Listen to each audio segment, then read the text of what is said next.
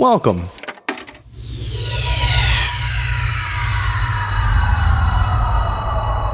to Arcade Audio.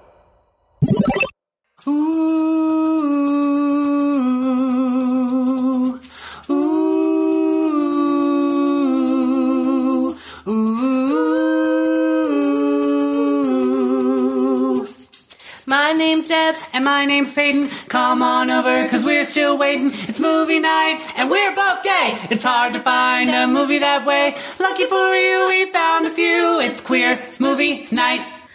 Hi. Welcome to Queer Movie Night. I'm Deb. And I'm Peyton, and this is Queer Movie Night. You'd think we'd be better at that. This is our fourth season? We Fifth? should write it, fifth season. I think we should write our own cue cards so that we know exactly what we're supposed to say. Could you imagine if all of a sudden we started using cue cards and this whole thing was scripted? There's no part of this that is remotely scripted, and it's very obvious. The audience already knows that. Yeah. I don't even edit the show very much, so it's just like is us stumbling. That's true. Listen to it. Yeah, it is true. It used to be heavy edited in a heavier way. Yeah. But I'm fine with it. There's just it's so funny. Sometimes if we have like a big lull, I'll be like, Peyton, can you cut that out? And then it's not cut. And I'm like, It's human of us to go, followed by 12 seconds of silence. Our old editor would be like, chop, chop, chop, chop, which is like maybe what you should do. I feel like even because Nick Lathan, who I do Franchise Surprise with, he used to edit the show and produce the show. And I feel like even nowadays with Franchise Surprise, he doesn't edit it because he's like, I don't listen to the whole thing. Yeah. Also, it's our podcast. We can do whatever the fuck we want. Exactly. Deb, would you like to introduce our lovely guest? Oh my God, I would love to introduce our lovely guest. I'm so excited. I have been wanting this person to be on our podcast for a long time. She is the best. She is our queen. She is the best coworker and the best barista on this side of the Mississippi. And can you tell this isn't scripted? This is scripted. Is Chicago on a side of the Mississippi? I don't know, but I immediately thought about that as I said it. Don't call it. We all know I'm not here. Peyton is the brains, and I'm here to interrupt. Oh no! Don't put quippy that pressure on me. Or an unrelated little fable. Anyway, she is a performer in the city of Chicago. We love her. Everybody, please welcome Paula Harrington. Hello. Yay. Hello. If we were fancy, we would include like an audience sound there. There'd be a round of applause. It's okay. It's always like in my head anyway. Yeah. Whatever room I walk into. That's good. That's so Paula. Thank you so much for having me. I'm so excited. Oh, we're so excited to have you, and I'm so excited to talk about this movie because I've never seen it before. It's been on my list for a long time. I've been hyping it up to Deb all week. And I'm so excited to finally talk about it. I am very excited. I just told Peyton before we started recording that I feel like I've been hounding Paula to come onto the show for a long time. I don't know if you feel that way. You probably do. But I just think you're so funny and I love you so much and you're my friend. But also, I feel like all we do most of the time is talk about movies. Like that's it. That's our entire all day when we work together. We just talk about movies, and I love Paula's take on movies. And she's a classic cinephile. Oh, thank you. I am, and all we do is talk about movies, and then like make baby sounds to each other, and then talk about more movies. Yep. Do you have we also wanted to, I don't know if anybody from our shop is going to listen to this episode, so I'm just going to say it. I think we're the two nicest people that work. I agree. At our shop. I feel like we make the most tips and people seem to like us as a pairing the most because I think we're just the most friendly to customers. I've told you this. I get tipped on bottles of water and I truly think that's just like one just goes to show how nice I am, and two just how stunningly beautiful I am. Yeah. You're just so charming and you're so nice to everybody, Oh, like thank literally you. to That is so everybody. nice. So yeah, if somebody buys an overpriced bottle of water, which we charge $5 fucking for, three, yeah. yeah, and It's atrocious. Paula gets tips on that bottle of overpriced water. It's a testament to Paula. I've been tipped $3 in cash on a $5 bottle of water. That's amazing. If anyone doesn't know me who's listening, I am not full of myself. I promise. It's all an act. She is gorgeous, though, for our listeners. Of course she is gorgeous. Yeah. Thank you. Wait, why did we get there? Why did we talk about this? Because no, it doesn't matter. It doesn't matter. That just is, you chose a film. You were like, don't look up anything. And I didn't know much about it. As I was watching it, I was like, I know what this is. But I didn't recognize it. Yeah, we'll get into the plot later, but I was wondering that. I knew the twist already before I'd seen it, but the twist.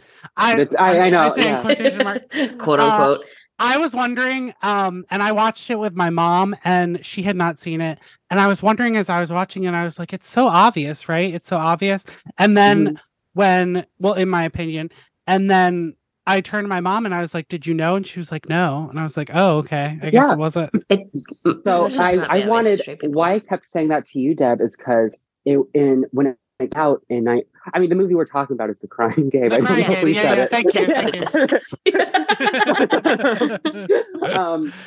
But I wanted you to experience it like a 1992 audience member because when it came out, a heavy thing about I don't know so much as like the ad campaign about it, but I guess the mystique of it when it was out in theaters was just like, don't tell anybody what happens. Right. And that was something like Ebert and Siskel did. And like in reviews at the time, they also would say like, don't tell anybody. And they, Jay Davidson has a pretty gender neutral name, and they wouldn't really refer to his pronouns when not talking about his like character. Like it's just very, it's very fascinating that it was like a big twist moment. Yeah. Very early 90s. And I don't want to go against my trans sisters, but I think it doesn't just have a I guess con element there. I do think there are actually some pros of using this. As I said before we started recording, I have taken notes. So I have a lot of opinions. I'm excited I can't wait to get into it. Yeah. Okay. So let's get started just so we can get into it. What our first question for you, Paula, is what is your relationship with queer films? How did you get introduced to them? And that's the basic question. Oof. Okay. So queer films. I would say my relation. I consume a lot of queer films now, and ever since I kind of came into my queerness, I had a big uptick in watching queer films when I was a teenager, because I realized I was trans when I was like 16, and I didn't tell anybody for a couple of years, and so what I started doing is I started watching a lot of movies and shows with trans representation in them, like good and bad. But I'd like watch them on my iPad at night, like so my parents didn't know, and I'd like watch it in my room. So I consider that's like that's actually the first time I got to see The Crying Game was during this time, and so this is my first time rewatching it since I was in high school. I would say I'm trying to think, because like being asked it on the spot like that, I can't. Yeah. I'm trying to think. Being younger, queer, like specifically queer films I watched, I don't think there were many. I think there were definitely films with queer undertones. It's like there are a lot of where straight people might not even realize it. Right. So like sometimes I'll like watch a fave of mine and realize, oh, that's a gay coded character. And realize, I was watching that when I was a kid. Okay, that's very fascinating. I would say, I don't know. Yeah, it's definitely something I consume more of now. And then but as Deb said, I was also a big cinephile, so I was watching a lot of classic movies. An old fave of mine, which I was debating on whether or not to do this movie, is Suddenly Last Summer, which is based off a Tennessee Williams play, and that is a very another early example of like, oh, this is gay, but they can't really outright say it. Yeah. But it's very twisted and weird. So I don't know. Yeah, that's my meandering answer to your very specific question that I just beaten. No, that's perfect, because I mean that's kind of the reason we made the podcast, because we all have a similar experience of like looking for those queer narratives, and especially when we were in high school or younger, having trouble finding any overtly queer narratives in film. So that's a really great answer. And I'm interested. That brings me to the second question about like why you chose this film. I'm interested in hearing about your experience seeing this film for the first time as a teenager, and what your opinions were on it then, if you can recall. Okay, so my opinions of it at the time, and partly now too. So I do hate aspects of this film, right? Like with a burning, fiery passion. But that being said, those fires are kind of drenched by my love. They are drenched. Honestly, by my love of the character of Dill. I think she's just a great character. I do. And I mean, same thing. When I was in high school and I first watched it, I was just trying to find any sort of like, I watched this. I don't know if you've seen it. There's a show called Hit and Miss. It's a mini series that has a trans character. That one also stood out to me as two very like big examples that I found of having like a good trans character. And both of these examples happen to be played by cis actors. However, that being said, which is often the case. But where I kind of separate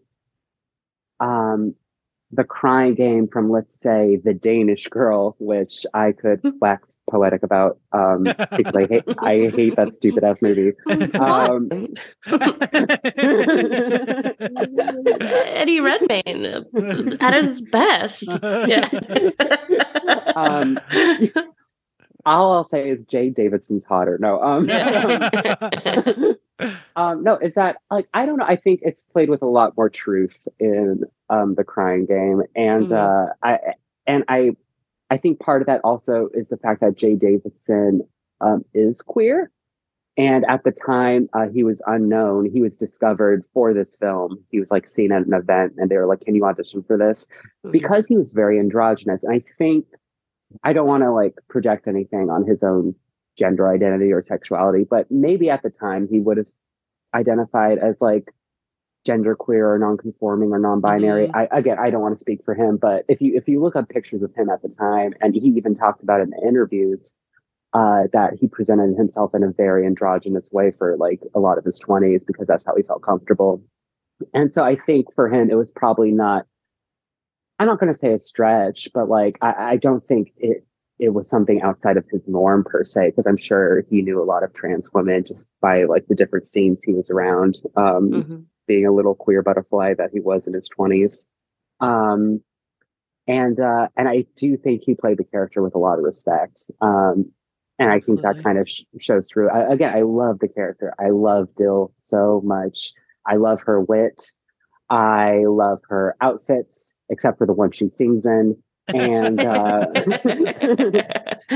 and I don't know. I just and I feel for her. I relate to her in some ways. And when I saw it initially when I was in high school, even though she seems to be someone who is often searching for someone to love her and is often leaning on male attention. And is not around the best characters, i.e. Eddie, that weird character who keeps coming in and out.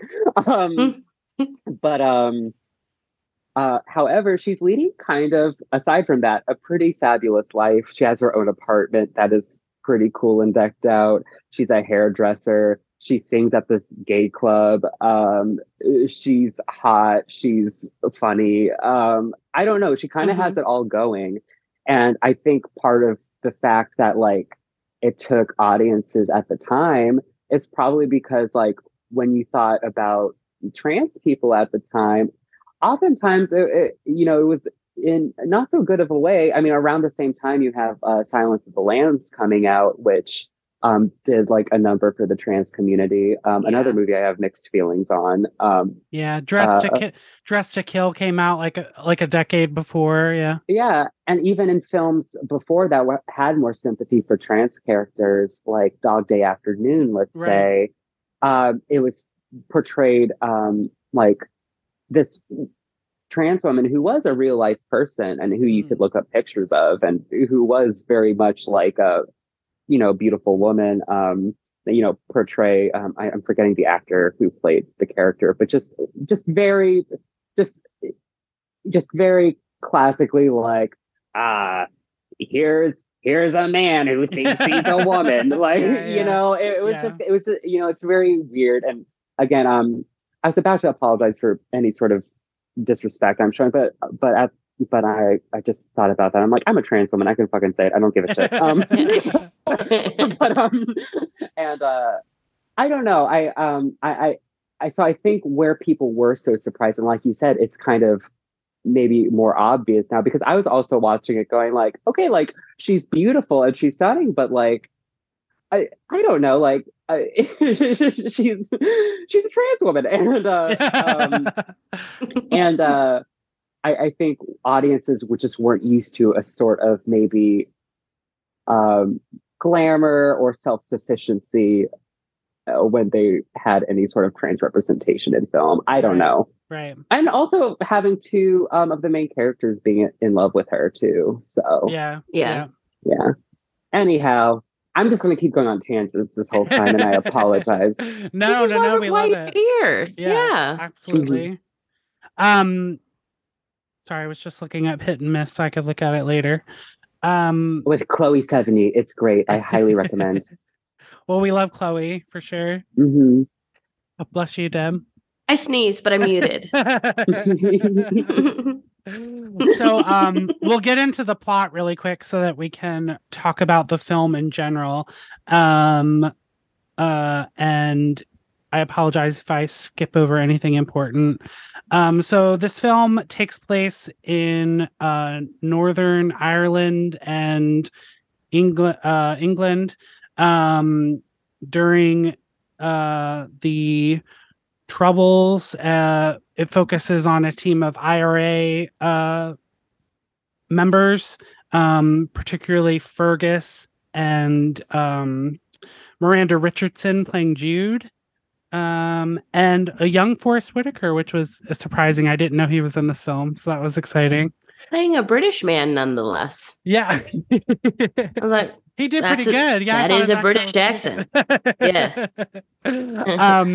So the film starts out with Miranda Richardson's character Jude seducing Jodie, Forrest Whitaker's character, in order to kidnap him. And she's this IRA agent. And it seems as if the British Army has taken one of their agents in custody. So the plan is to hold Jodie hostage until he's released, or kill him if they don't release him. And during this time, Stephen Rea's character, Fergus, befriends and gets to know Jodie, and they form a friendship. During which Jodie tells him about his girlfriend Dill, portrayed by Jay Davidson, and basically tells him the fable of the scorpion and the frog, which is pretty familiar. And then it comes to the point where Jodie is going to have to be killed when Fergus takes him out to go shoot him, but then he sort of like gives him, it seems to me that he gives him a chance to run away, but it's also, he also says that he runs away and tries to escape. But in the chase, Jody is hit by a armored car and military vehicle and killed. The gasp I did on this viewing. I know. I didn't know it would be so long getting run over by a car. I know, yeah. Double hit. Yeah, Double I thought it would hit. just be the initial hit, but then No. Then they wanted to make the audience know that he was definitely dead. yeah. There's no coming back from that. Yeah. Yeah, it was pretty brutal. And then the British Army shoots.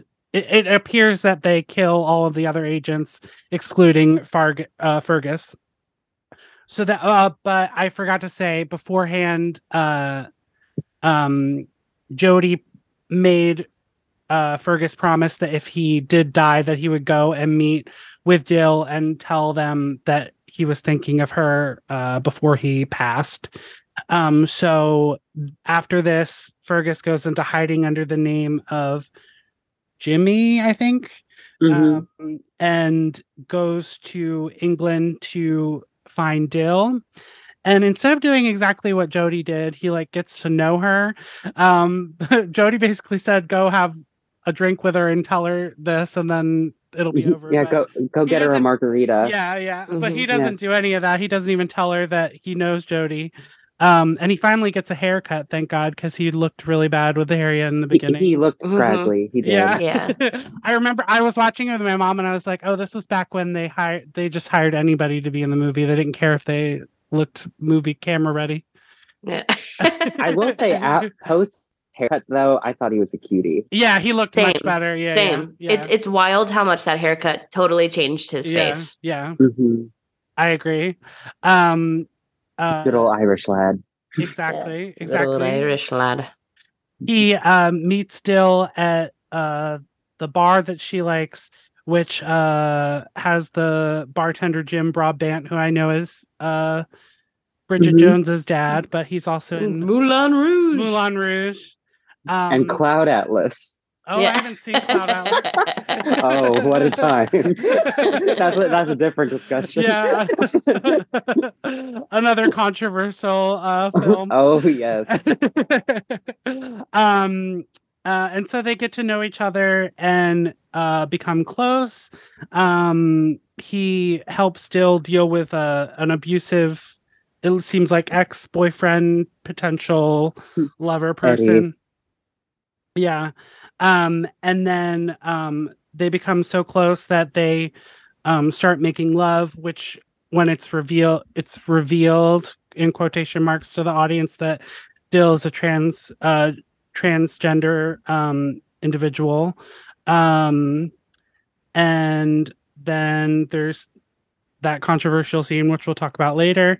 And then they're sort of trying to figure out what the relationship is going to be. It seems Fergus still cares a lot about Dill, and Dill still cares about Fergus. And that's when we find out that Jude, Miranda Richardson's character, is still alive, and she wants Fergus to kill somebody for them.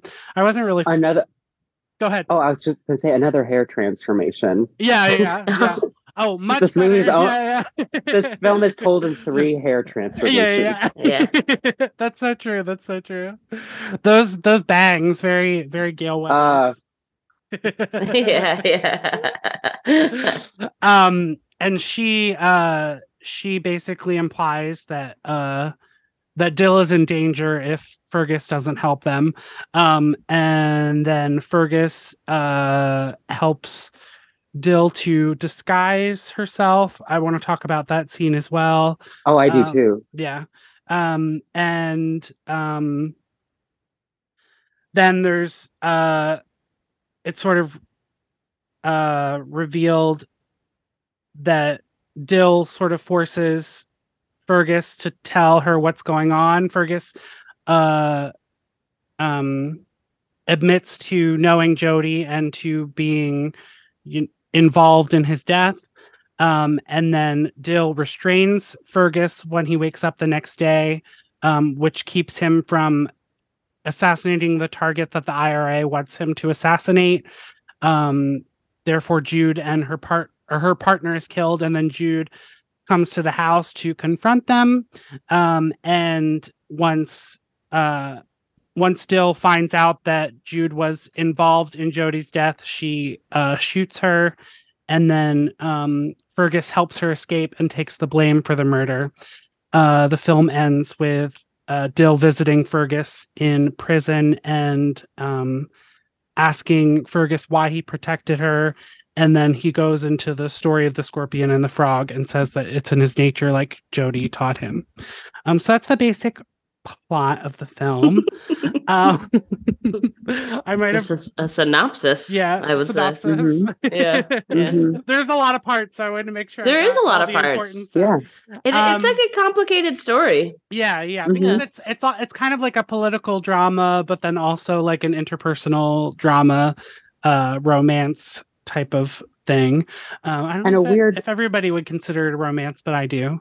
I do too. Yeah. And it also a weird noir element to it too. Yeah, it's very noir. Yeah, which it doesn't feel that way at first, but as soon as he moves over to England, it takes on like this almost noir undertone, which I found very interesting. Yeah. It's kind of interesting thinking of it that way too, because I find it interesting that a lot of the posters actually feature Miranda Richardson's character. Yes. And if you think about it, she really is the femme fatale in the movie, but they do kind of play with the idea of Dill also being the femme fatale, but which she doesn't really. I don't know. I guess it depends on your definition of femme fatale, but I would say I don't think of Dill being deadly like Miranda Richardson's character is. I mean, she did kill someone. She did, but it was, in my opinion, it was justified. I think it's justified too. Yeah. But I don't know, just how there's a couple of times like when they first kiss on the stairs, and she's kind of like half in shadow. I was just like, why are they femme fataling Dill? It's so funny. Yeah. But I loved it. I thought it was very very lovely. I think it's definitely. I think they're trying to they want to keep the audience on their toes. We don't want to know what the end game's going to be. I'm loud, but never cheap. Yeah.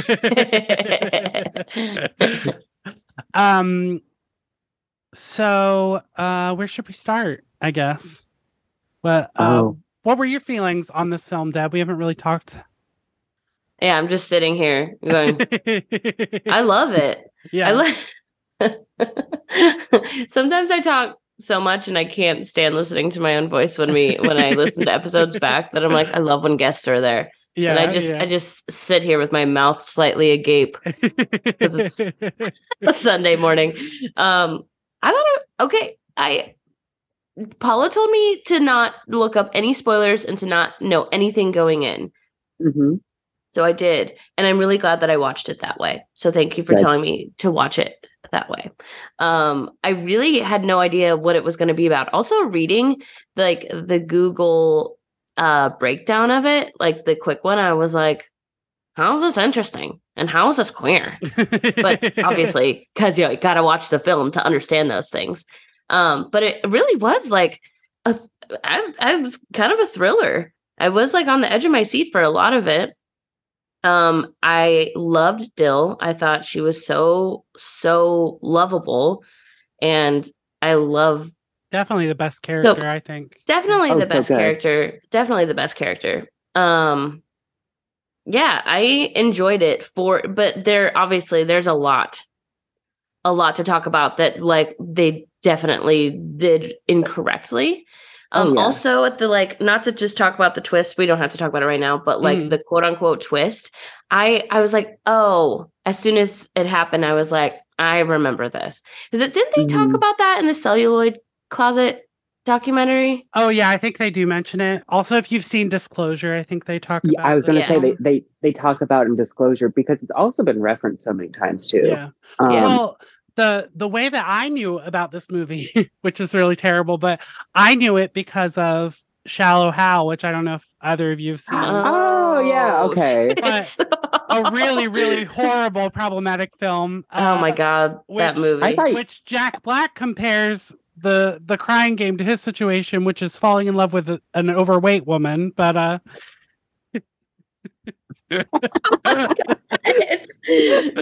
Oh, also, but that's the only reference I had you for need the to just crying game burn for a long Shallow time. oh my god.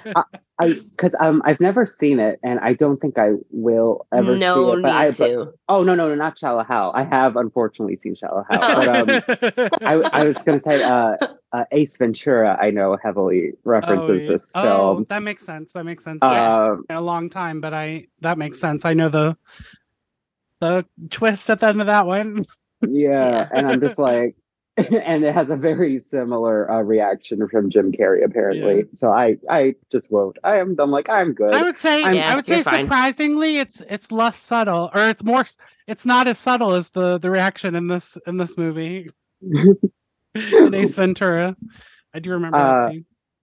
Oh, but Deb, are you done with your opinions about? Because I would love to hear more of your thoughts. Yeah. I want to have more of a discussion about it, because I do feel like I had a good time watching it, and there were characters that I really loved, and there were parts of it that I really loved, but like as a whole, I feel like I'm not the person to like give down a breakdown on whether or not it was offensive to trans people or not, or like you know what I mean. Yeah. But that's why I looked up an interview with the director who also wrote it. Also, like the fact that it was nominated for best picture, and the two lead actors were nominated for their acting performances at the Academy Awards is a big deal. And it won best screenplay. It is like an Academy Award, like catnip, really, but it's the early '90s still. Like with that, knowing that is a big deal. But basically, the interviewer was just like, did you mean to do you regret any of the choices that you made for specific things in the film? Are you proud of it? And it sounded like, I mean, y'all read it and like see what how you interpret it, but it like really seemed like he did make it with a lot of care and trying to be respectful to the trans community. And he was like, honestly, I didn't know about trans people really. And even back then, it wasn't called that, blah, blah, blah, blah, blah. Yeah. But he was like, I just had this character in mind. And like Dill came to his mind first. And he was like, it has to be a trans woman. And that he talked to like Stanley Kubrick and was like, we can't find our person yet. Like we can't find him. And Stanley Kubrick was like, you're never going to. This person doesn't exist. And because the director, Neil, I think his name is, he specifically wanted like a black man to play Dill, apparently. And then they did find they found him. What? I'm sorry, Jay. Yeah, Jay Davidson. Jay. They found Jay. Yeah, at like some sort of event, something. And then he was like, and then I learned so much. And he was like, all the people that were hanging out at the Metro were actually people a part of like the trans community of that where they were filming. And he was like, yeah, it opened his eyes to a lot of things, and that he did try to actually use like people like queer identifying people or like gender queer trans people, like even just as extras in the film, and that he wasn't like ever setting out to make it a caricature because he cared so much about Dill himself. And I do think that was obvious. Like Dill isn't, it's what you were saying, Paula, earlier. Dill is not written as a caricature of like she's to me, she's written with like a lot of love. Yes, and I was talking to my parents about it yesterday. I was saying that I was going to be talking about the Crying Game, and they hadn't seen it before, and I said it's very fascinating because it's kind of one of the only older movies I can think of where, and I say older like pre-2000s, just like because I know it's 92, which is far away, but also not, but it's the only older movie I can think of where like a trans person is kind of taken seriously and just kind of just shown just it isn't, I mean, there's a couple quips afterwards, but it's not like you're laughing at Dill in any way. It's more the character Fergus kind of trying to make things quippy, I guess, as he's dealing with his now sexual crisis or whatever it is he's going through. Because I don't know, it's very interesting, and then it's also fascinating that the director went on to direct Breakfast on Pluto. Is that the name of the movie? So, which also had to do with a trans character. And Stephen Ray was also in that film as well. It seems like this director worked with Stephen Ray a few times. Yeah, so I feel like Stephen Ray, I'm hoping is someone who has a lot of respect for the trans community, because I don't know, like you were saying, that it does show that I think he did love this character. But like did the best maybe that he could as like a straight cis male who had no idea. Okay, here's the bad, like love that he loved Dill and that he wanted to be respectful of the character. But like when the interviewer in that interview I read asked him like about like the vomiting scene and about like the not good things that were represented and the things that did upset a lot of the community, he was like, that's what anybody would do when they're shocked.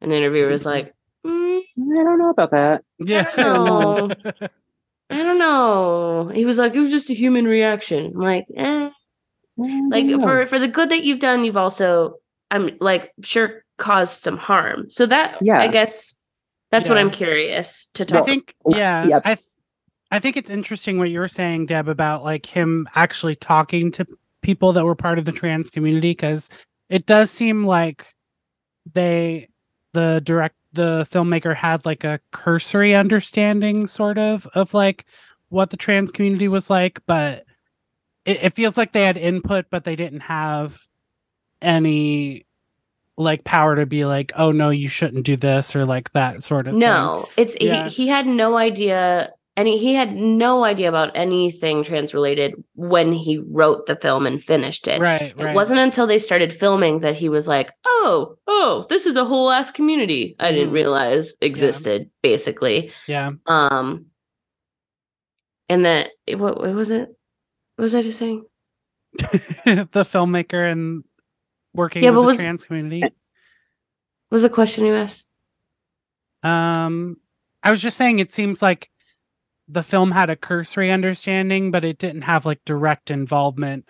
Like they didn't have I don't think he had a had trans like consultant or something. That's it. Okay, that's what I was starting to say. Like, sorry, that was a true brain fart. No, also, I turned off my air because of the sound, and I am like starting to burn up a little bit, and feel like I'm distracted a little bit. Like I don't think they had like a trans writer like helping him. Like there's no way. It was the early 90s. I doubt it. And I think that's also because, you know, going off of what you were saying and just thinking about it, I'm like, okay, but how much did he really talk to trans people? Like it sounds like maybe he thinks he talked to them a lot, but exactly. And it sounds like the character came to him first. I'm guessing, I don't want to presume anything about this man. However, I'm guessing he's like, what if we have this trans character? It's a reveal, like whatever. Like, I don't know. He probably still created this character, Honey, still like had this character he loved.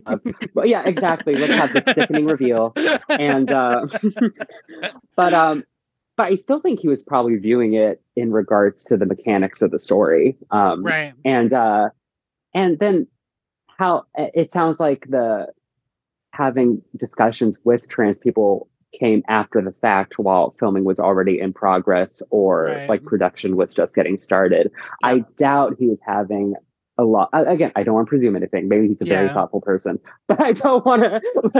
I highly doubt he was having these discussions, especially and again, I don't know. The only thing I will say is like, you know, sometimes you do have to keep movies, like you have to keep their time periods in mind. And so that's where I do give I give some parts kind of breaks where I'm like, okay, you didn't cast a trans woman. It's 1992. I got to keep that in mind. You went with like Jay Davidson, who honestly, again, this is one of those performances by a cis actor that I do kind of in my opinion, and this is just me. This is Right. just I'm an individual, but this is one of those performances I do give a pass on. Eddie Redmayne, but you sick son of a bitch. But you public menace. Yeah. And and that being said, like I don't know, the trans community, in and of itself just wasn't as vocal as the time because it didn't have as many rights as it does now. Right. And like, and it still is fighting for. And I mean, we're talking early 90s. I mean, it had just, when did the laws banning like quote unquote cross-dressing like get eliminated from England and I don't even know. America? Yeah, that's such a good question. It wasn't that long before, because I know it was still going on in like the 60s, which so like we're still talking about like a community that has to live, a lot of it has to live underground, especially in regards to getting health care or hormones or just money, you know, because, you know, I'm also, I should have looked it up. I didn't look up any of the discrimination laws that were in effect around that time. Right. But I don't know, and that's where I kind of become conflicted about it, is because I have to look at this as a film that came out in the 90s, and you know I do like it. I do like the movie. Again, I hate parts of it. I hate how parts of it were handled. But where I won't cut it slack is like you could have talked to more trans people or had more trans inclusion with the making of this film. Right. I read that there were budgetary constraints as well, and that it was filmed like in chunks over whatever period of time, and they were often like running out of money and like having to film very quickly, which I'm sure is stressful. But you can still, like, I don't know, get like consult some trans people, like right. And I don't know, like just the fact that they found Jay Davidson at, I think it was some sort of premiere, and at the time he was doing like modeling and fashion styling and stuff. I'm like, I am sure they had ins like where there were trans people working creatively. I'm sure they had their ins, but I digress. That's like where I won't give the movie any levity, but it's, I don't know. Now I'm having a brain fart. That's kind of it. It's very complicated, and that's where the movie becomes very complicated. Is just because it's a movie, so like this movie could not be made now, or it could. It just, a lot of things would have to be different, or it could but still have to be rooted in early 90s Northern Ireland and England. Right. You know, and that is also the sad thing about it, is like with the vomiting scene, is like where I hate it, but also at the same time, just, you know, just having too many straight macho men in my life, and just thinking about like this gruff, like Irish baby boomer, who's in the IRA. I have to wonder if that is a terrorist organization. Yeah. Exactly. I don't know if it is far from the truth or not. I'd like to think it's not, but at the same time, you know, I mean, trans women are treated worse today. So it's very hard. It raises a lot of hard questions, and I think that's why, like, if we want to talk about the twist scene for a moment, where that happens, why that's so painful is because, like, well, one, he does hit her to push her away, and then just, you know, starts vomiting and dry heaving, and then has to leave, and then like leaves her crying on the floor basically, and it's a very hurtful moment. It's I don't know, the fact that like this surprise he has like leads him to automatically have this physical revulsion towards her is absolutely wild. Because then if because then it does kind of harken back to the beginning when he has to help Forrest Whitaker pee.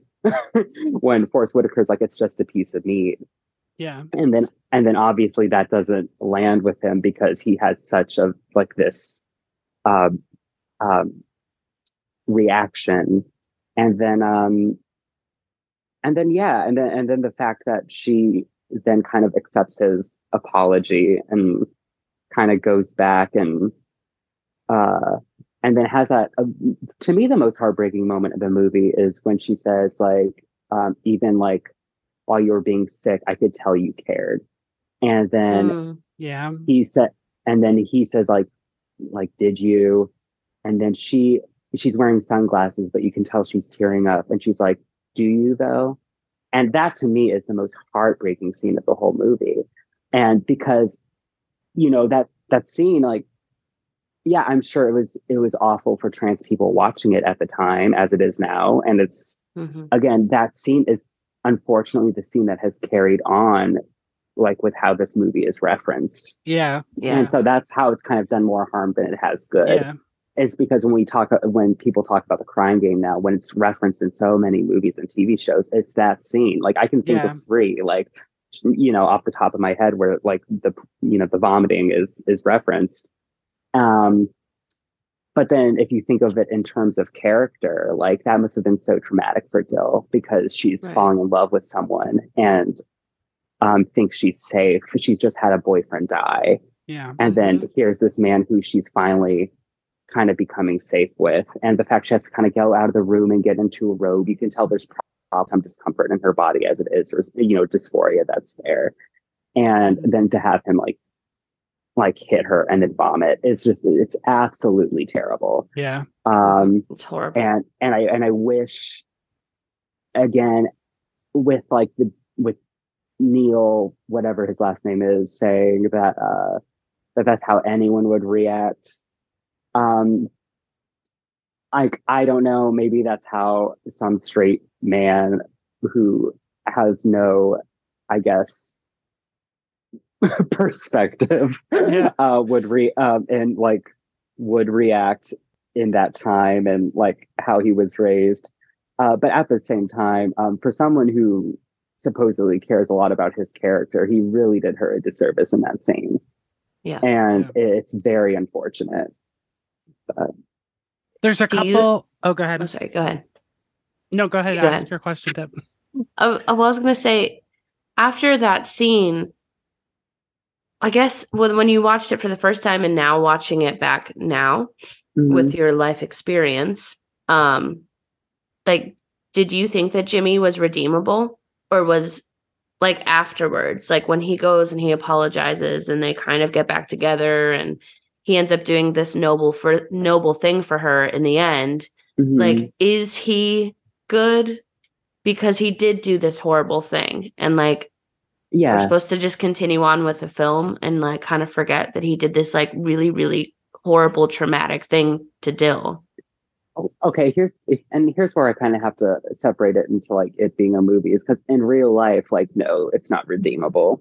Yeah. Like, however, when the film ends, I still hope they're together. Because it's a movie. Yeah. And again, I love Dill, and she seems to be still like, happy visiting him in jail, and she looks so good. She looks great. She looks impeccable with that Whitney haircut she has at the end. Oh my god! And then like also like when she's going up to him in the end when he's behind the glass, like he's kind of beaming as she's coming to sit with him. Like he's very obviously like smiling and happy she's there, and you would presume that she's visited several times at this point. Right.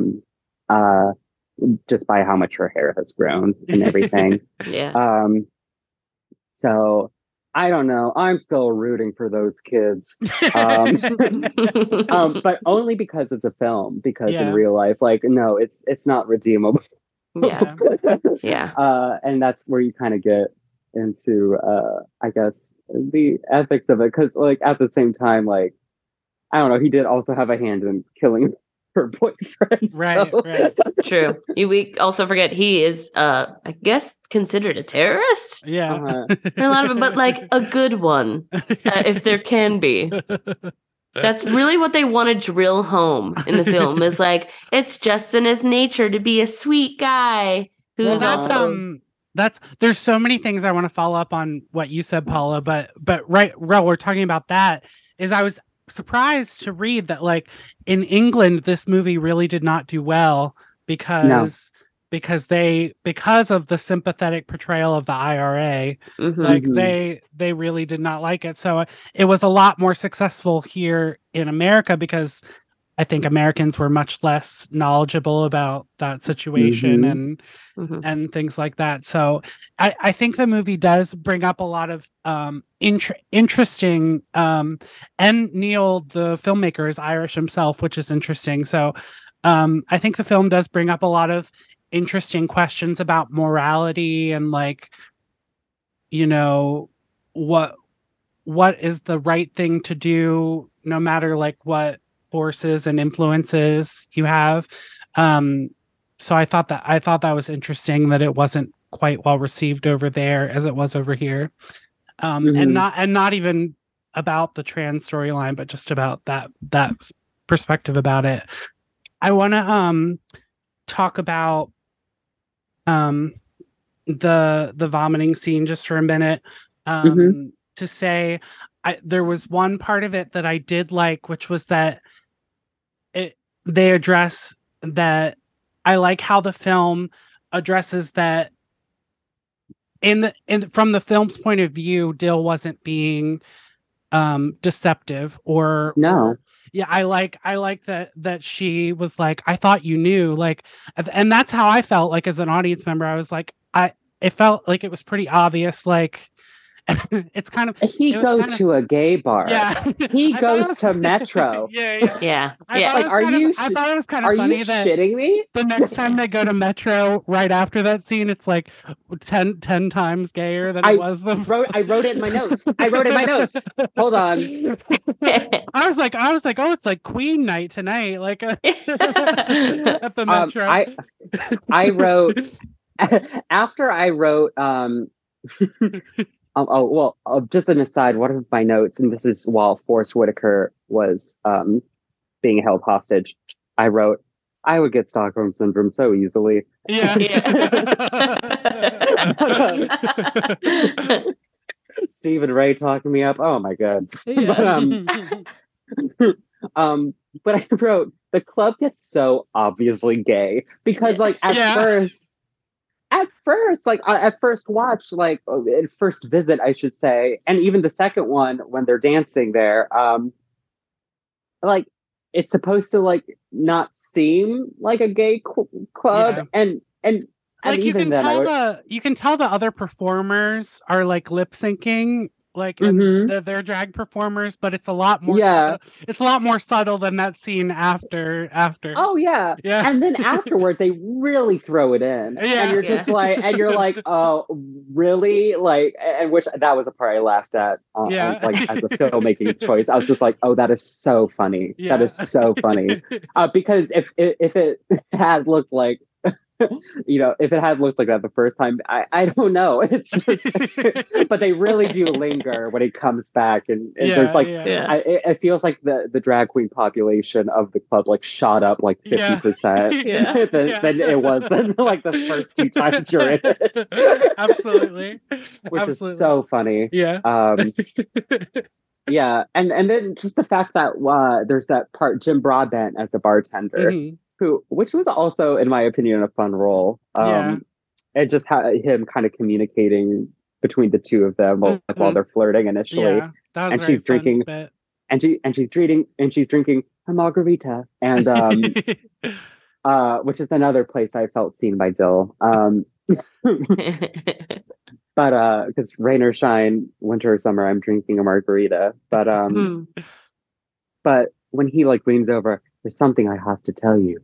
She's what?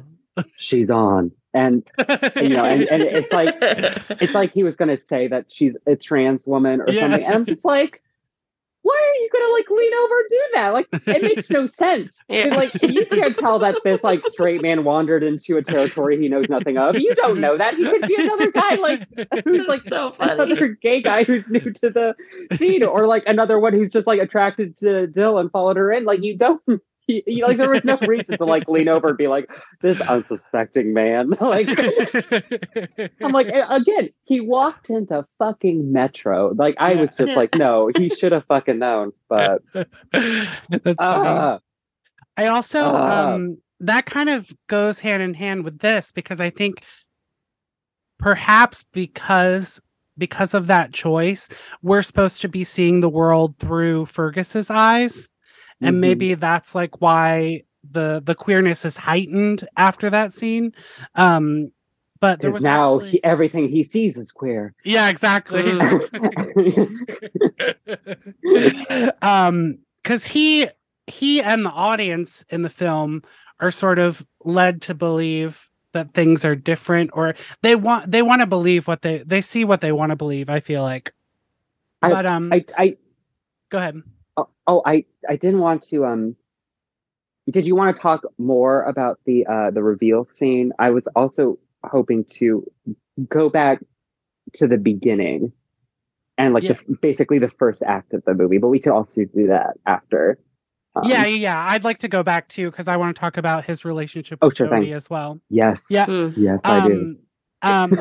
But I found it interesting that there was a critic who said that the film's placement of being in Fergus's point of view is kind of a disservice to the story, because it reinforces societal norms instead of challenging them. So I thought that was an interesting critic's take on it. And it would be, while I think maybe if we did, if the film was done now, it would maybe be done in parts, where maybe the first act was from Fergus's point of view, and maybe the second act would be from Dill's point of view, or something that would similar, be a very fascinating movie, which would be really interesting, I think. Yeah, because obviously Dill wasn't in the first act, but so we couldn't get her point of view from that. But I think it would be interesting to see that, and would maybe correct some of the mistakes in the original.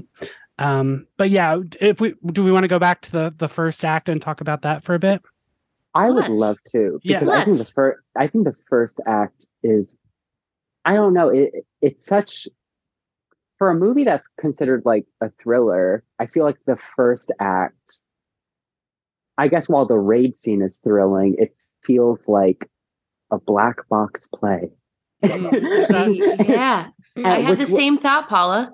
Which was a vibe I loved. Yeah. I really would love to see just their friendship as a play, almost. I felt like that could have been a movie of its own, that whole first act. Right. If we focus on like... Oh, I'm so sorry, babe. Oh. The director said that this was, that part of the film was inspired by a novel that had been turned into a play about a kind of similar story, like decades before. Okay, that so makes sense. it was sort of based off of a play that already existed, about like soldiers, basically, like one soldier holding another soldier captive, and how at the end of it he had to shoot him and kill him, but they got to know each other and they formed this bond. And it's pretty interesting stuff. It is. It's very fascinating. And I don't know, like, I also read that a lot of people argue that there was a crush developing there from Fergus's end, that maybe he did not know how to, I guess, handle. Because I think, because we are acting under the presumption that Fergus is a straight male. And if this is indeed some sort of like gay crush or gay attraction he is having to Jodie, then maybe, like, other than a friendship or seeing himself in him, that could be why he is so sought out on like finding Dill. Right. But I don't know. That was something I when I was, reading afterwards, like apparently a lot of people have thoughts about that, which I was like, I mean, yeah, it's a very interesting take because there are like a lot of moments, like that whole peeing scene is wild. Yeah. Wild. Like why is it included? Like sort of thing. And in a way where I'm like, yeah, I can almost see why it's included because it just functionally that would be something that would happen while one's in captivity, right? And handcuffed. But there's a reason that the filmmaker chose to include, because like usually that would happen off screen. There's a reason that the filmmaker wanted us to see it, or be more jokey while it was happening. Right. It feels really queer coded though. Yeah, it does. I wrote that piss scene. That is what I wrote. It's very like Brokeback Mountain or something almost. Yes. Yeah. I feel like I noticed like some sort of tension and maybe a crush building between them from the moment that Jody like talks about him being handsome, and he kind of like smiles in response. Yeah. And I feel like it starts there. To me, I thought it was like very obvious. I don't know if it's just not obvious to people who aren't queer, and especially in the 90s who like didn't see it this way, or even the director, if he didn't do it on purpose. Yeah. But to me, it just felt it's weird. Yeah. Were these feelings? I mean, also it's referenced throughout the whole film. Like even when Dill and Jimmy hook up for the first time, he literally looks over at a picture of Jody at one point. And then he keeps saying like, "What would your man think?" And then he sees his outfit there, and he keeps having these dreams of him. And exactly, there's a lot of textual stuff that supports it. Yes. Yeah. And then I also read like a piece of evidence they have, which I know I said I want to talk about the first act, and now I'm jumping to close to the end. But like how the fact when he quote unquote disguises Dill. He uses Jody's clothes. He dresses her up as Jody. Yeah. Which is very, very it was a choice. Interesting. Yeah. I had also read this theory, and I think I hadn't thought about it when I was watching the film, but I do remember thinking in the scene where he disguises Dill, I remember thinking it's weird that he disguises her in Jody's clothes, and like I wonder if there's some sort of thematic or like story perspective that we're supposed to get from that. But I did read the theory and was thinking about like how perhaps he was struggling with his sexuality, and when when Dill first reveals themselves to him, he goes into like a gay panic and is like, I was attracted to this person who, from his perspective, is actually a man, even though they identify as a woman and they are a woman. And his first inclination is to make them into a boy again, which is an interesting textual thing. Also, when you were talking about heartbreaking scenes, I'm jumping all over the place, but like I was like tearing up when you were talking about Dill with the sunglasses and everything, but also one of the most heartbreaking scenes, and I think you were talking about her experiencing dysphoria, is when he's cutting her hair. That was so upsetting to watch. And it was another scene I kind of hated. Jay Davidson's performance in it though is so good, because you can read the dysphoria that she's experiencing on her face, and how much it hurts for her to like lose this thing that's integral to her being and her character, I feel like. Yeah. No. So yeah, I guess that's all I had to say about it. it's again, Jay Davidson, again, I will say, just I think his performance is so great in this film. Yeah. And like, he never acted before. It's crazy. He never had, and then he only acted like once afterwards. Yeah. And then he apparently said he didn't like the attention. So then he just kind of faded back into like styling and stuff, which honestly would have served. Yeah. And if you see him now, he still looks great. Yeah. He looks impeccable.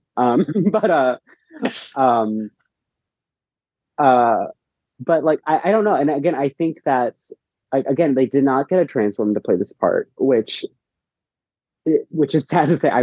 Is very of 1992. I do feel like, and that's kind of where I hope that's where I will kind of give the film some slack in that regard, where I'm like, okay, this is the early 90s, and they are dealing with subject matter that they are almost trying to lure mass straight audiences into seeing. And so like maybe I don't know. I don't know. It just seems like they did what they thought was the thing to do. And like, and as much as I would have loved to see a trans woman rock the shit out of that part, I do think going with Jay Davidson, again, he was so excellent in this role. And I think he treated it with such respect. And I think a lot of that has to do with him, again, just being a very queer person who was already playing with how he presented. I mean, again, for someone to have seen him at an award show and go like, oh, this is the one, you know, like, I mean, he must have been rocking an amazing outfit.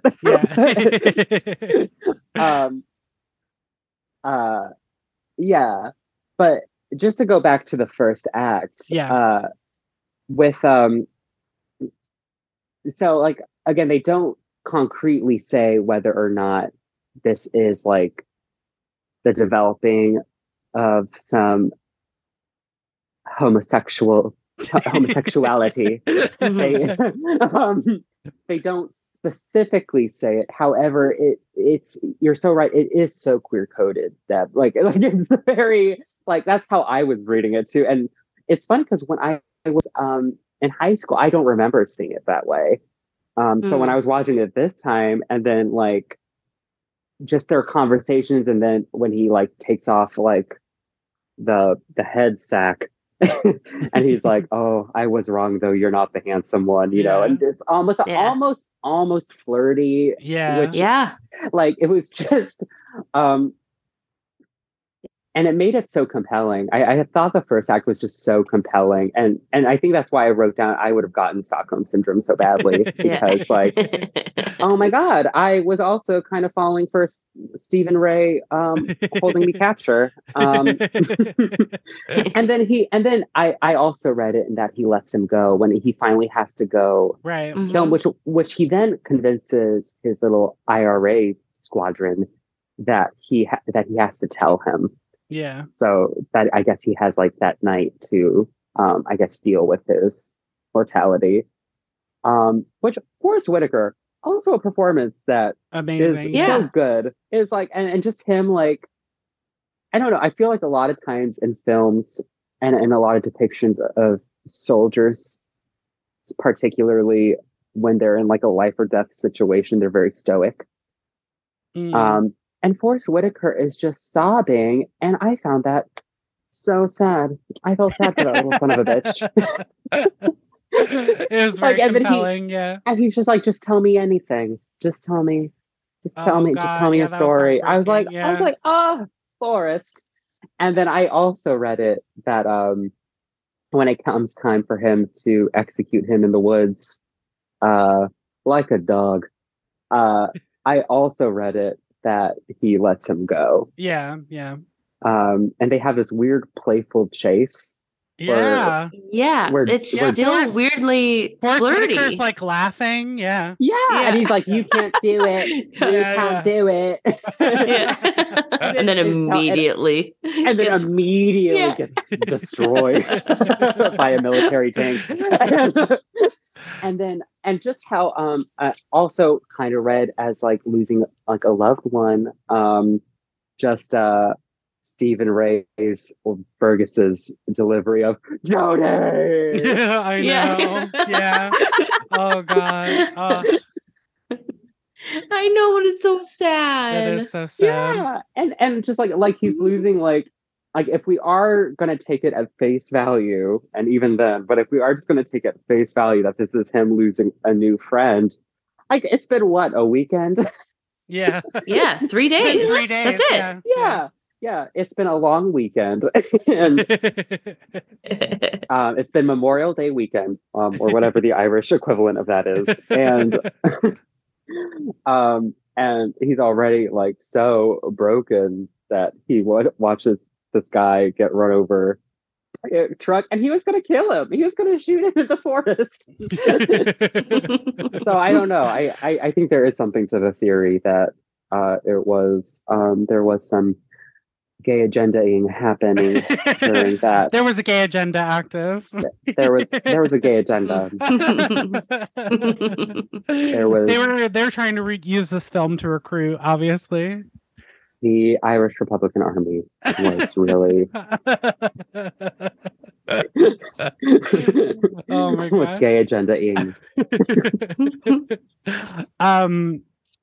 I want to just take this time because I feel like we've talked a lot about the controversial parts of it, and I want to revisit that if we still have thoughts, but also take the time to discuss what we liked about the film and what we liked about the portrayal of Dill and the performances. If we have anything else to say. What I love about the movie, again, Dill. I adore her. I love her. She's a queen. And I hope she's doing well wherever she is now. But I hope she knows that she doesn't have to rely on these grungy ass like disappointments of men. Yeah, but, definitely. I do like that before. Sorry to interrupt you, but before Stephen Rea appeared, even though she had like the creep guy around, it seemed like she was like still living her life. Like even though she had lost Jody, it seemed like she was like doing fine at the being a beautician and performing, and like it seemed like she had her life pretty much together. And I feel like there are moments, like especially near the end, where she's talking about how much she wants to be loved by someone. There are shades of like the not pathetic, but like downtrodden queer person, but there's also a drive to keep living and keep thriving that I think is inherent in her character as well, which I thought was nice. No, I love that too, and I love, again, she has a life that is going. She has friends, that are cheering for her when her date arrives. She has a fabulous apartment. I can't go on enough about that apartment. And and she says in the film that everybody at the hair salon knows that's big who too. She is. And so she's got a lot of support too. And she has like a queer community. Obviously with Metro, which again, how did you not know? But and I do love that it kind of, even though it is silly, with when we go back to Metro for the third time and they really ham it up. They really are like they did everything aside from having like death drops happening. And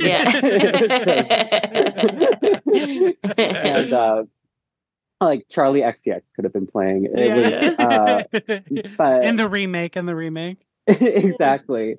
But I do love that we at least we get a little peek into a joyful queer culture that's happening in the city, because he's in London, right? Yeah, I think so. Yeah, he is. He is in London. He is in London.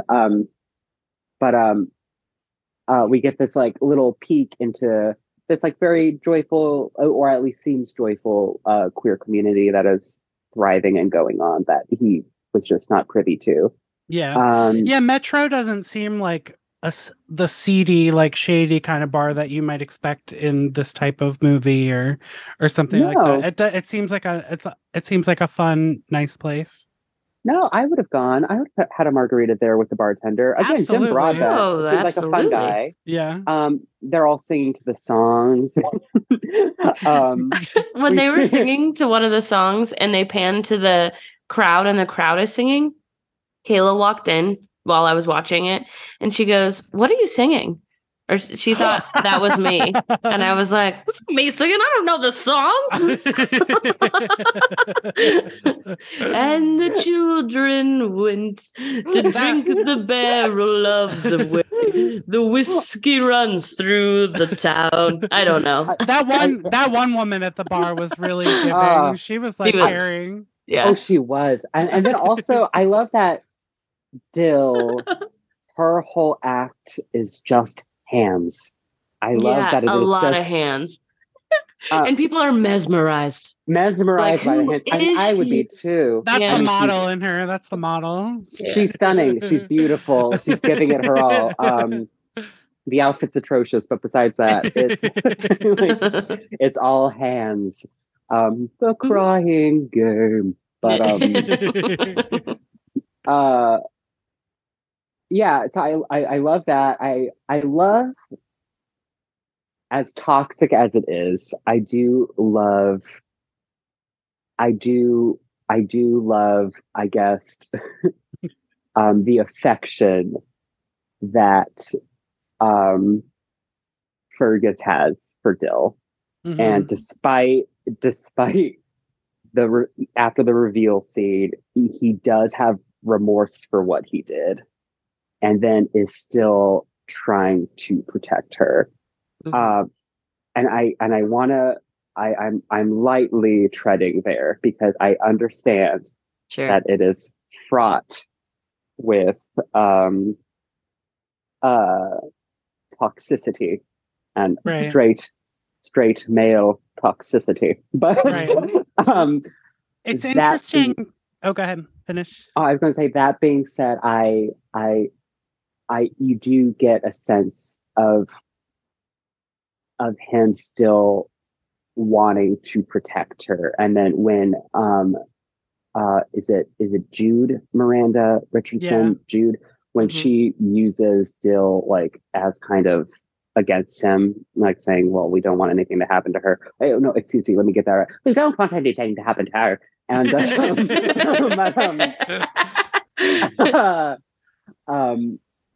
I do love that his first instinct is to protect her. Maybe that is just going back to in the way he couldn't protect Jody. But I do feel like it is personal at that point. I do, and that there is still a love there.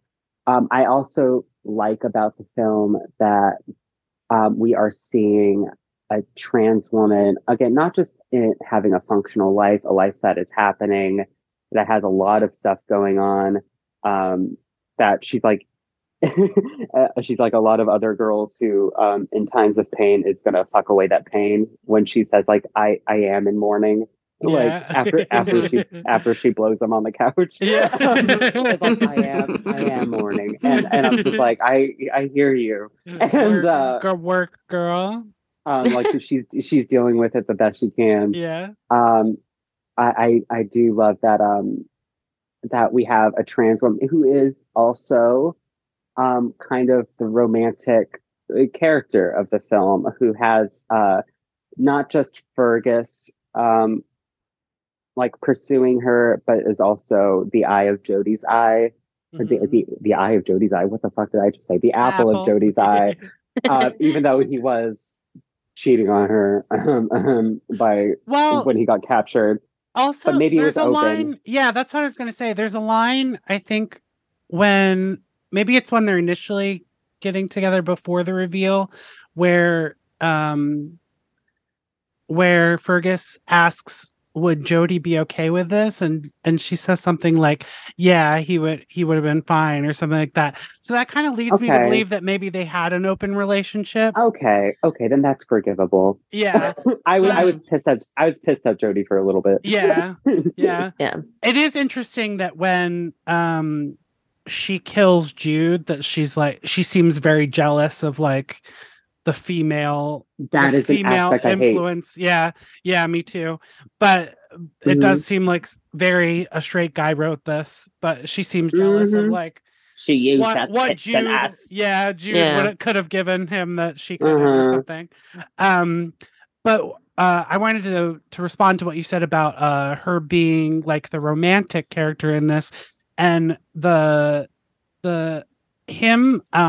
his reaction to the reveal seems to me almost like the straight male thriller equivalent of like when the male lead of a romantic movie makes the big mistake and then has to like make up for it like in the third act of the film. It almost plays like that.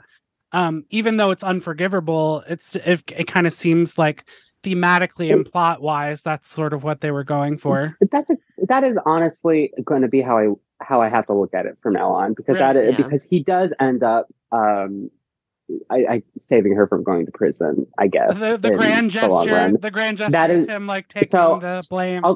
I'll take the grand gesture, even though it is unredeemable to me. But I will take the grand gesture. And I also love that Dill is, even after the quote unquote reveal, is still portrayed as how she was, which is like this very sexual, very beautiful woman. Yeah. Like there is no drop in that until I guess the disguise happens. Yeah. But even then, she kind of comes across as feminine, and in my oh my god, for sure. Yeah. And I will say, like when I saw this in high school, I was just so excited to see like just this beautiful trans woman who is just still the seductress, who is still like still having like, again, still has like a lot of options. Like Fergus isn't the only option she has. And not to say that a trans woman's worth is like down to her sex appeal or her lovers or, you know, the male gaze or whatever.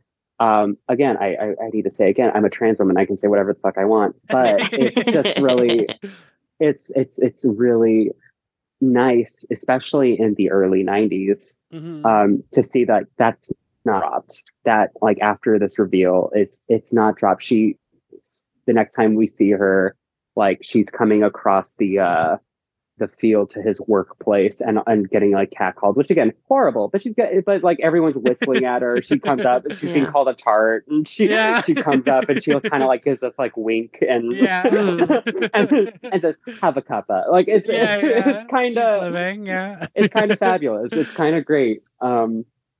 Also, I love seeing that. That by the end of the film, she's still alive and she's actually thriving. Like she kind of has like a glow up. Like I feel like she maybe got some money somewhere. I know, she like looks great. Her outfit like looks like it's glowed up a little bit. She struts into the prison like she sure does. Slowly struts in. Yeah. And she's like, "Hello, darling." I just like she's just great. Like just to come back to it, what I love about this movie is Dill. Like Dill's just, absolutely. I love the first act and I love Dill. Before I go into things I hate about the movie, are the things you all love about it. Same, exactly what you just said. Yeah, I think I just concur with everything that you said. Literally. Things I hate. I mean, we've already talked about it. The reveal is absolutely painful and terrible, and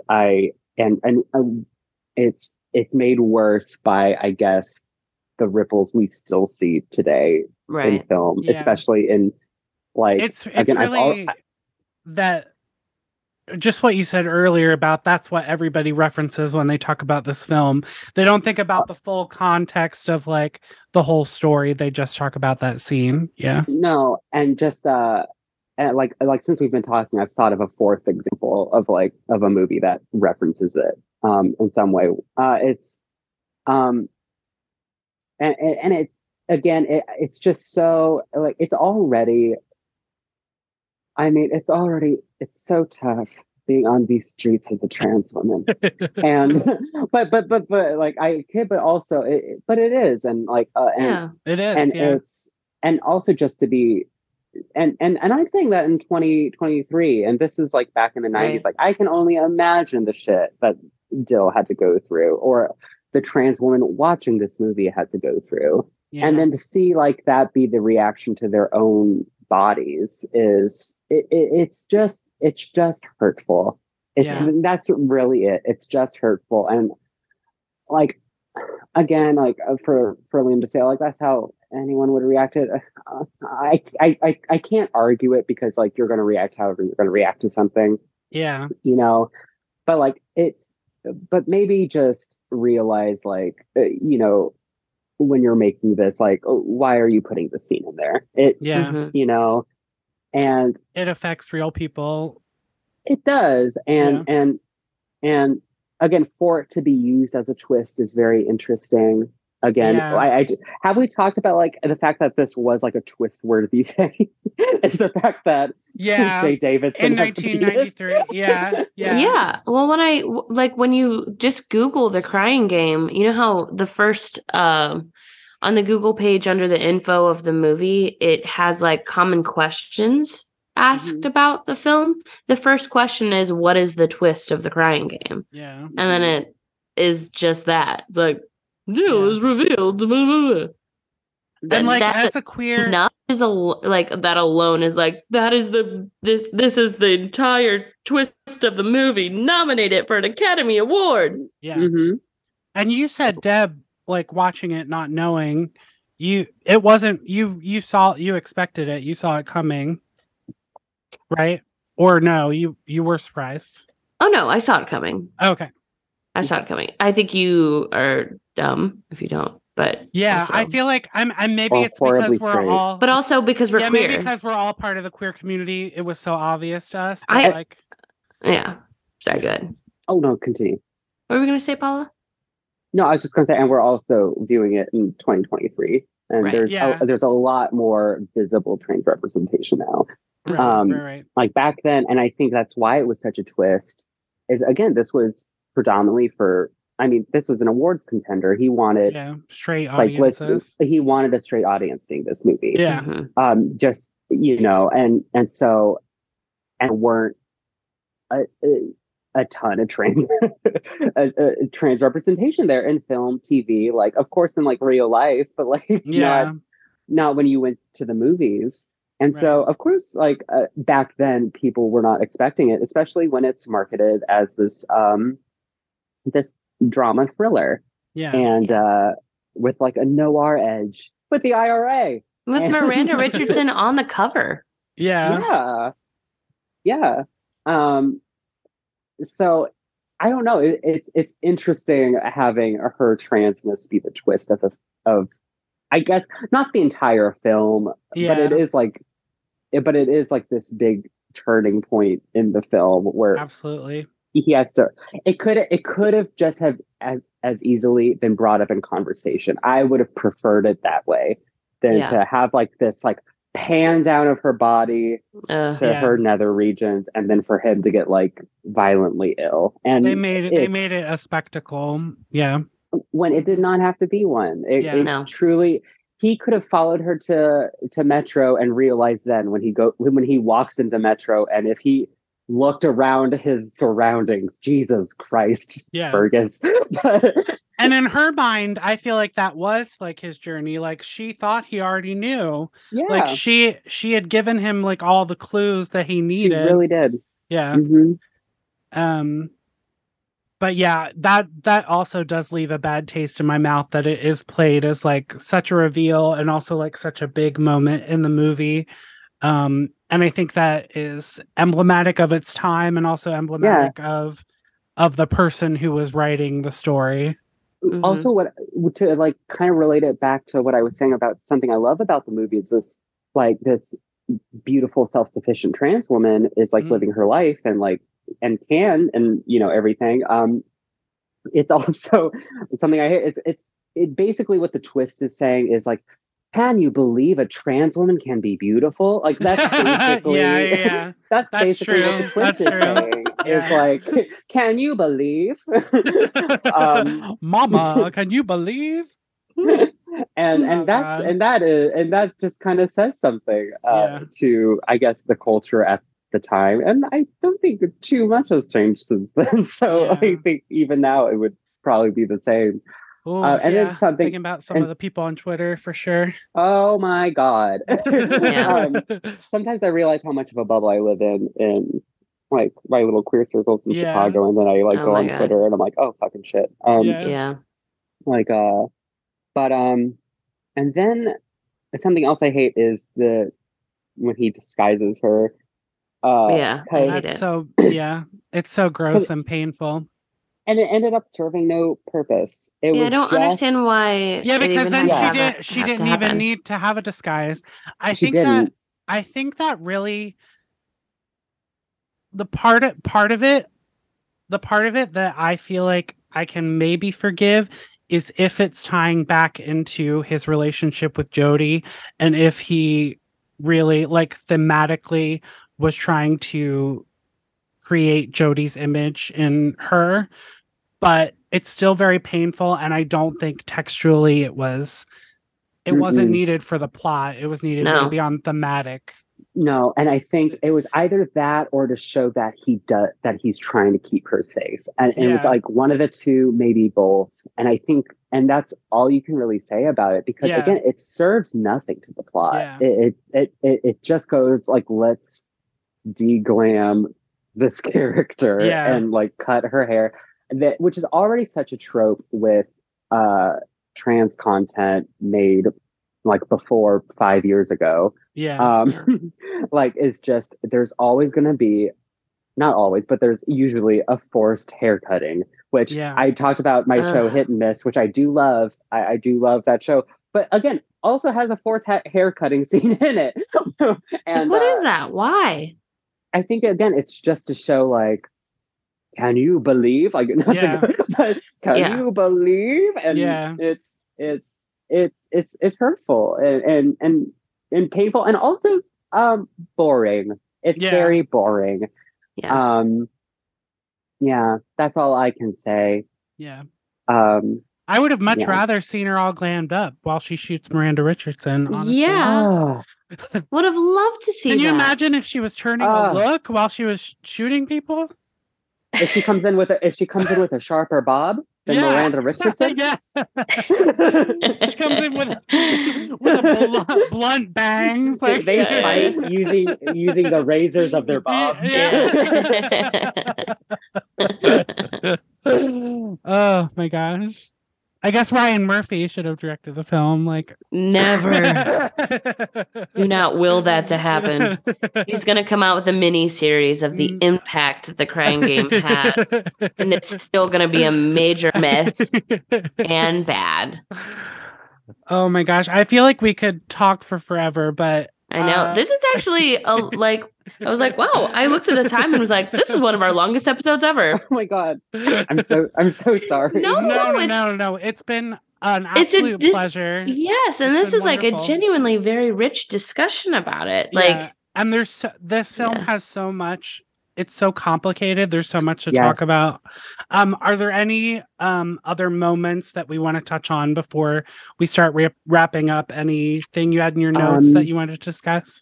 I'm looking over them now, and I have we talked about that. I at the very beginning of my notes, I wrote, "Damn, I'm high," and then I said, "You need to learn more about the IRA." Yeah, and I was like looking up the IRA while I was too. Before we leave, I just want to again, I think it was so funny, and it didn't mean to be, all the little appearances of Eddie. Yeah. Like when he's like in a car and tries to run them. Like it feels like, oh, that's just Eddie.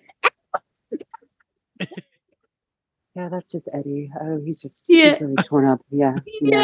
And it's like, you fucking cunt. I couldn't believe when she threw his fishbowl out of the window. Oh, I know, that was shocking. That I could have done without. Funny. I think. It was so stupidly funny to me. Yeah. My God! Eddie had a fish at her house. That was so funny. That he was that moved in. Yeah, that's what I was thinking. Like he goes over there often enough to feed his fish. Yeah, Eddie. I feel like he probably like gave her the fish or something as a gift. That's the only way I can look at it. Yeah, for sure. Yeah. Yeah. And that's it. That's all I would like to say. Yeah. Thank you. I also wonder if Eddie is sort of I like, I mean, I don't like Eddie, but I like the idea No, I don't. Yeah. I like the idea that you know, I don't know if I like it at all now that I think about it. but No. I think it's part of the film, like saying, like, can you believe this other man was so into this woman? But yeah, there's a couple of those. Yeah. And Yeah. I wonder, initially, before they wrote the film, I think initially Dill's character was just going to be a cis woman, which is crazy thinking about it, because so much of the film is centered on Dill's identity. But I almost wonder if that character's a pullover from that. I don't know. So let's rate the film. Okay. Here at Queer Movie Night, we rate on two different scales. One is the Vita Russo test, and the other is our homebrew of 0 to 6 with whatever iconic thing that we think is worth using. For the Vita Russo test, that is a media metric that examines queer representation in media. It follows 3 rules. 1, that the film have queer identifiable characters. 2, that the queer characters in the film have personality traits other than being queer. And 3, that removing the characters from the film would change the plot significantly. I guess this movie arguably has 2 queer characters, at least with Jodie and Dill. And I would say they both have personality traits other than being queer, and removing them both from the film would change it. It would be unrecognizable. I see Fergus as queer by the end of it too. Yeah. Yeah, and it could even be argued if whether or not Jodie was queer, just because he does have a. I think I think you can definitely. I could definitely see him as a straight character as well, but I almost see him as like pansexual, because I do too. I kind of read that he had an attraction to Fergus as well, I think. But yeah, I'm not sure if that was the director's intention, but and I don't think you could say that he's identifiable probably by the rules of the Vita Russo test, but definitely Dill gives the movie a pass. Oh yeah, definitely. Yeah. And what do we think is an iconic image in this film that we can use for our rating system? Jay Davidson's penis. Hey, you're the guest. You can do whatever you want. 0 to 6 Jay Davidson. Yes. Either that or margaritas or something. Or margaritas. I would do that. Margaritas or or sharp bobs. Sharp bobs. Yeah. Too. Yeah. Those are my 3. God, this is tough. This is a tough one. I would give this film, I'm going to say 4.5 penises, because I think that its heart was in the right place, and I think that the filmmaker wanted to portray Dill in a sympathetic way, and gave the character a lot of respect that you wouldn't see from other straight filmmakers, especially in this time. But I do think that there are some things that are unforgivable about the film, and that even in the time it was made, if they had had more insight or more consultation from actual trans people, it would have been better. Would have been done better. I also think, I do think that a lot that saves it for me is that I do think that Dill is portrayed as a hero in the film and not as an anti-hero or a villain. And that saves it a lot for me, I think. So I'm going to say 4.5 for me.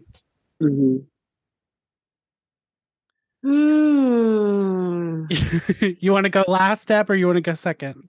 I always go last. You always go last. I do, but I could go second this time. No. I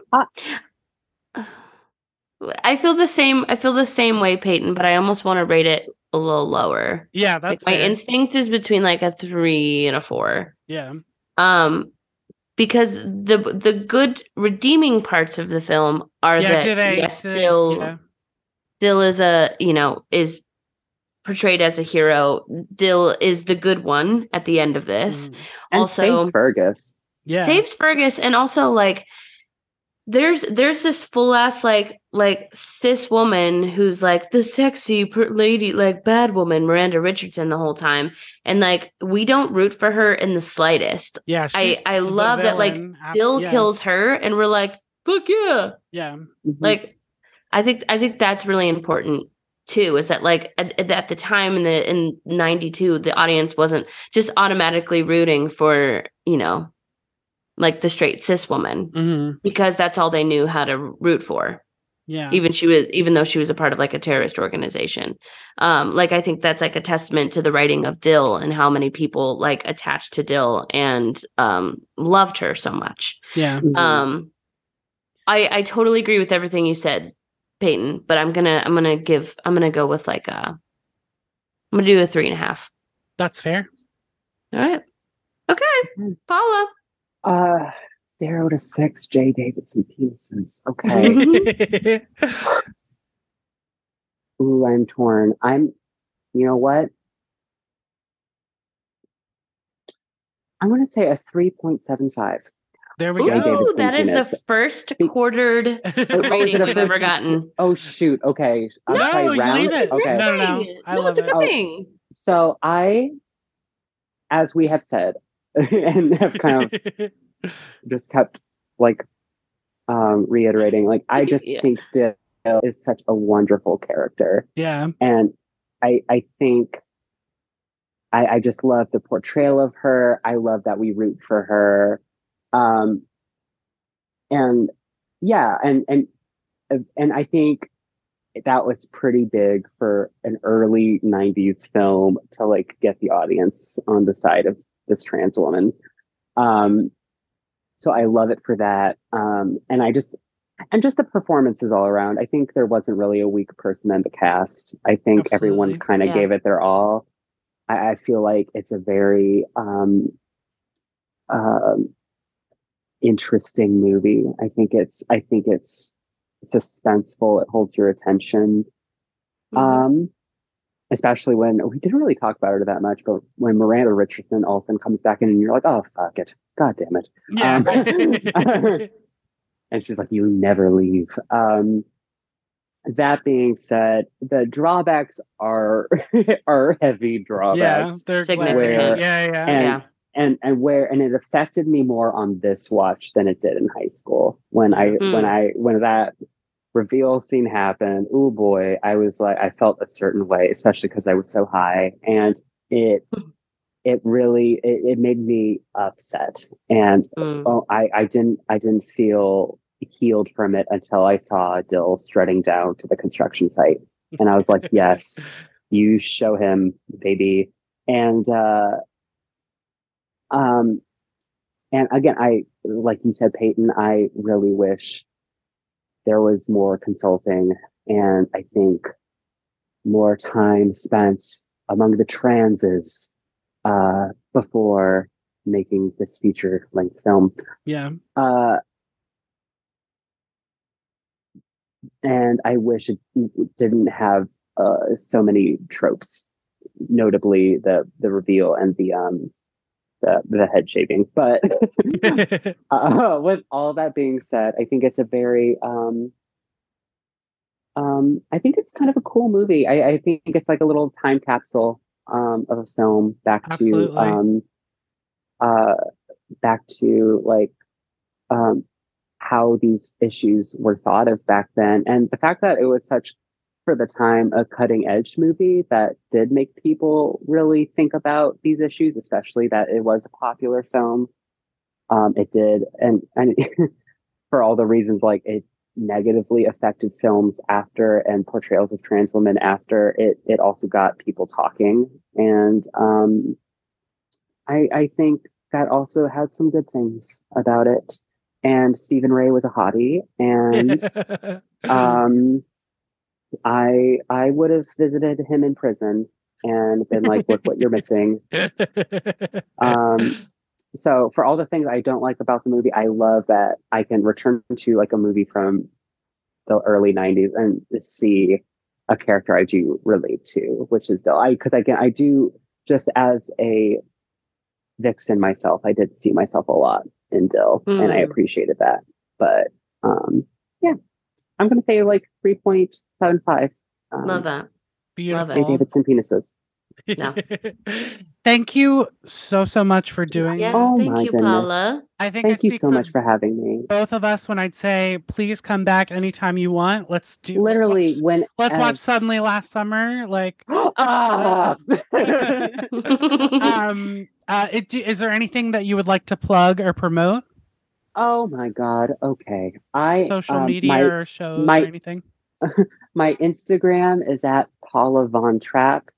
That's Paula VONTRAP. Primo content. Primo. I'm always baby. lolling out loud at stuff Paula posts. And then I always respond. Or I'm like, I'm laughing. And I think it's great. Thank you, Deb. And, love Paula. I love you, Deb. I love you so much. And then I'm in improvised Jane Austen at IO. Oh, amazing. And I will be in a sketch show next month called Gushy Takes You to the Cheesecake Factory, which will be at the Annoyance on Thursday evenings at 9:30, and I'm very, very excited about it. It's with my improv team, Gushy. It's a sketch show it's going to be very fun. Oh, that sounds awesome. That's amazing. You can follow me at Peyton Cody Lynch on Instagram and Twitter and Letterboxd if you're on there. You can also catch me talking about famous franchises on Franchise Surprise with Nick Lathan and Rich Camelucci. And you can follow me, Deborah Duncan, on Twitter and Deborah D. Bag on Instagram. That's all I got for you, folks. Thanks, everybody, for listening. And thank you again, Paula. This was so much fun. This was so fun. Thank you for I love talking about film. I love making friends. I love all of this. Thank you so much. This was absolutely a wonderful way to bring in pride. Yeah. This truly was like a glimpse into a working a day with Paula and I if we were working a shift together. Except it's just way interrupted far more, but talking about this the whole time. I'm so glad to meet you, Paula, and let's definitely be friends for sure. I would love that. It's so nice to meet you. Thank you for having me. Of course. All right, listeners, bye. Bye. Thank you for playing Arcade Audio. Play more at arcadeaudio.net.